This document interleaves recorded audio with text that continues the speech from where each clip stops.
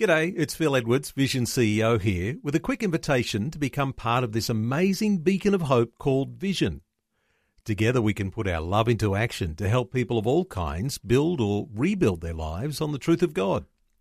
Please consider the part you can play during our upcoming Visionathon appeal, remembering that it's your support that makes Vision possible, including this podcast. Life, culture, and current events from a biblical perspective. 2020 on Vision. Well, you know, on this program we'll often bring Christian insights into politics, even though for some Christians who've grown up thinking that somehow or other our faith is detached from politics, we recognise there's a need to talk about that, certainly in this day and age when politics is even trampling on the truth and the church. Let's talk some more about these sorts of things today. Bill Muehlenberg, Christian cultural commentator, has been writing about political ignorance in the church and saying that inaction these days no longer cuts it. Bill Muehlenberg, welcome back to 2020. Great to be back. Well, Bill, there is another state election on the way in Western Australia. The voters will be off to the polls on the 13th of March. And again, we come around this idea of Christians and our involvement in politics. Give us an impression here, the way you think here in Australia Christians tend to approach politics. Well, like much of the West, sadly, we still have to pull teeth a little bit to get Christians to take seriously their political and social responsibilities. Obviously, in a place like here where you've got mandatory voting, you really do need to be aware of who you're voting for and so on. In places like the States where it's voluntary voting, well, there too, we got to get Christians, many of whom simply sit it out and don't vote. So there we got to get them involved in the first place to even go to the polling station. So I think in much of the West we have Christians who've been a bit too complacent, too unwilling to take an involved look at what's happening in society, what's happening in politics, and it's often to our detriment as more and more politicians and political parties are being elected that are quite clearly hostile to the faith and everything we believe in.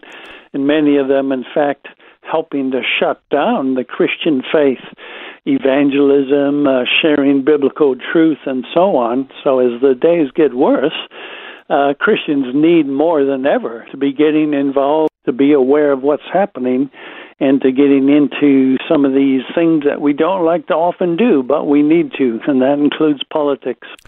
Well, Bill, how do we reconcile the idea that through the decades, Christian leaders, prominent Christian leaders, have told many Christians that politics is grubby, it's not the game for Christians.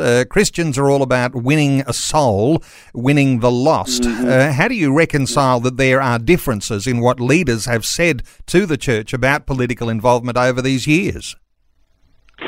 Yeah, well, we've seen that. If you know your church history, we've seen those very things, quite different views on all of this. For example, at the time of the Reformation, the mainstream reformers, Luther and Calvin, certainly recognized that God created the state and we have responsibilities to it. But what we also have called the radical reformers, groups like the Anabaptists, they took a very much hands-off approach. They said the state is wrong, Christians should have no political involvement whatsoever. So those two kind of major ways of looking at these things have carried through even till today, where some Christian leaders, as you say, will tell you that our game is simply to win souls, to share the gospel. We don't have a political, social calling. Politics is of the devil, so you certainly still get that. But you have others who are beginning to be aware of their social responsibilities, their political duties. So, yeah, it's still a mixed bag even today. And in one of my new articles, I do look at one fairly famous American pastor who seems to have had a change of heart on this. And your reference to that American pastor is John MacArthur, a well-known evangelical leader, and he's had a bit of a backflip on some of the things that he was saying some time ago.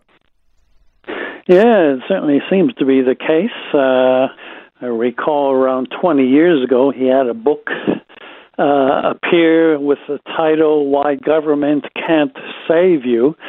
I actually wrote a review of it back then, 20 years ago, saying I normally quite like John MacArthur. A lot of what he has to say I quite agree with, but I couldn't agree with him on that book. I just thought it was a fairly foolish volume. It said, again, what we've already discussed. Really, Christians should be evangelizing, sharing the gospel. Political involvement is kind of a distraction. It takes us away from the main game. We really don't want to get into that too much.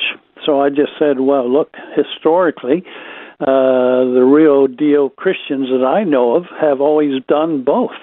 They've obviously preached the gospel, tried to save souls, but they were involved in social action. They were involved in trying to be salt and light in the political arena and everything that goes with it, like, anything from dealing with the slave trade to prison reform, helping improve the conditions of women and children, education, you name it.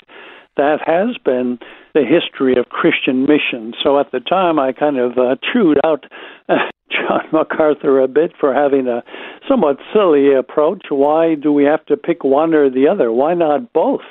I think is biblical. But it seems the whole COVID crisis of the past year has maybe really started to, I think, awaken him as to what's going on. So we recall that when California Governor Newsom has had all the California churches shut down, well, MacArthur took a pretty strong stance saying, hey, worship is not a non-essential service. It's something we are called to do. It's a must part of the Christian life. And so he took a stand against that political order of keeping the churches shut. And I noticed just recently with Joe Biden sworn in as president on Inauguration Day, putting his hand on the Bible, MacArthur reacted quite strongly to that one as well, saying, how dare you put your hand on the Bible when you don't even believe what's in the Bible? Even though a nominal Catholic, of course, he's one of the very strong pro-abortion, pro-homosexuality Democrats that we have.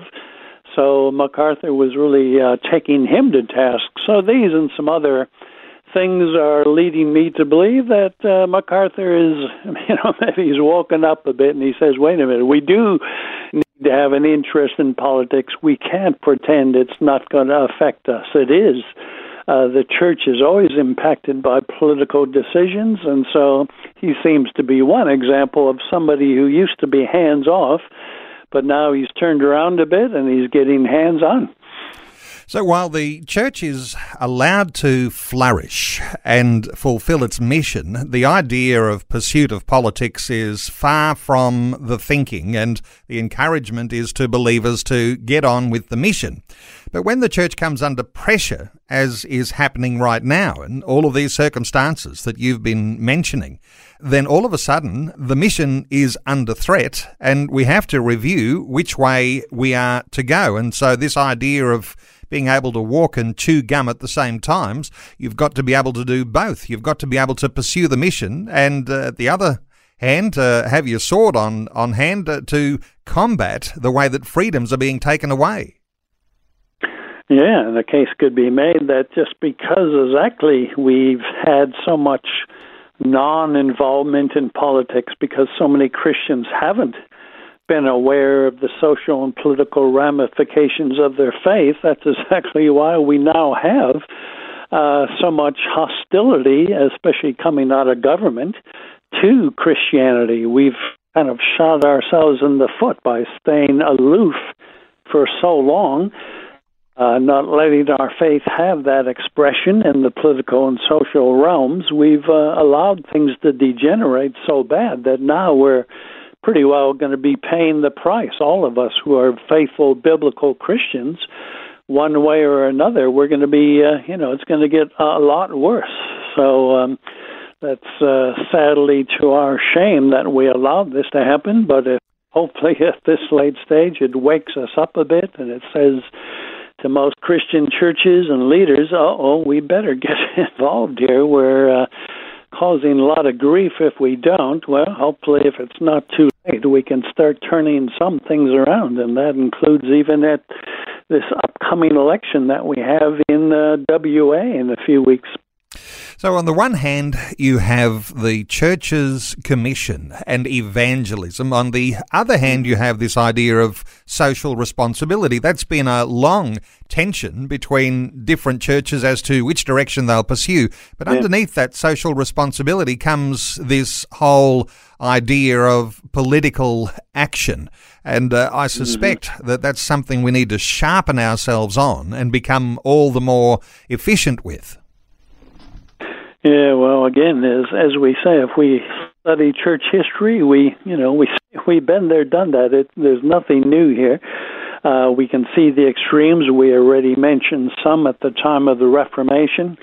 In the last several centuries, we've seen more of the same. Those Christians who've tended to do only the kind of social action type stuff have often been either liberal Christians, theologically liberal, or even leftist political Christians. They, may not have cared too much about preaching the gospel, but they thought if they did a lot of social good, that would fulfill their mission. On the other hand, we had some Christians, maybe the more fundamentalist of a century ago, who thought we should only evangelize and have nothing to do with social action. So again, historically, most of the church, for most of its 2,000 years, has avoided those two extremes and said, look, we got to do both. We have to feed hungry people, and we have to feed their souls as well. In fact, it's going to be hard to tell somebody the gospel if they're starving or homeless and so on. We need to deal with the whole man as God created them. So we minister to their soul. We want to get their spirit saved, but we minister to their body as well. So in that new article I mentioned, I also quote some of the great evangelicals like John Stott, who decades ago kept trying to make that emphasis. We have to do both. We have to get souls saved, but we have to deal with the whole person as God made them to be. So if they're hungry, we give them food. If they're in need of shelter, we help that way. And for too long, we've allowed the state to kind of do all those things, when historically it was often the churches who fed the poor, were involved in education, were involved in welfare of different types. So it's just getting this kind of holistic Christianity back in the picture that we've tended to miss. Well, one of your latest articles is called Political Ignorance and Inaction No Longer Cut It. And for listeners who want to take their understanding and their growing knowledge by way of how a Christian worldview impacts on the action that we might take in our lives, including that level of political action, a great place to start with Bill Muehlenberg's blog. Let me point people to billmuehlenberg.com, or you can simply Google Culture Watch, one word, and you'll be able to read some of the latest articles that Bill has written, and of course an archive of thousands of articles on all sorts of great topics that will inform the Christian believer about the issues that we're facing today. So billmuehlenberg.com, or simply Google Culture Watch, one word. Bill, thanks so much for updating us today on 2020. Thanks again, Neil. Thanks for taking time to listen to this audio on demand from Vision Christian Media. To find out more about us, go to vision.org.au.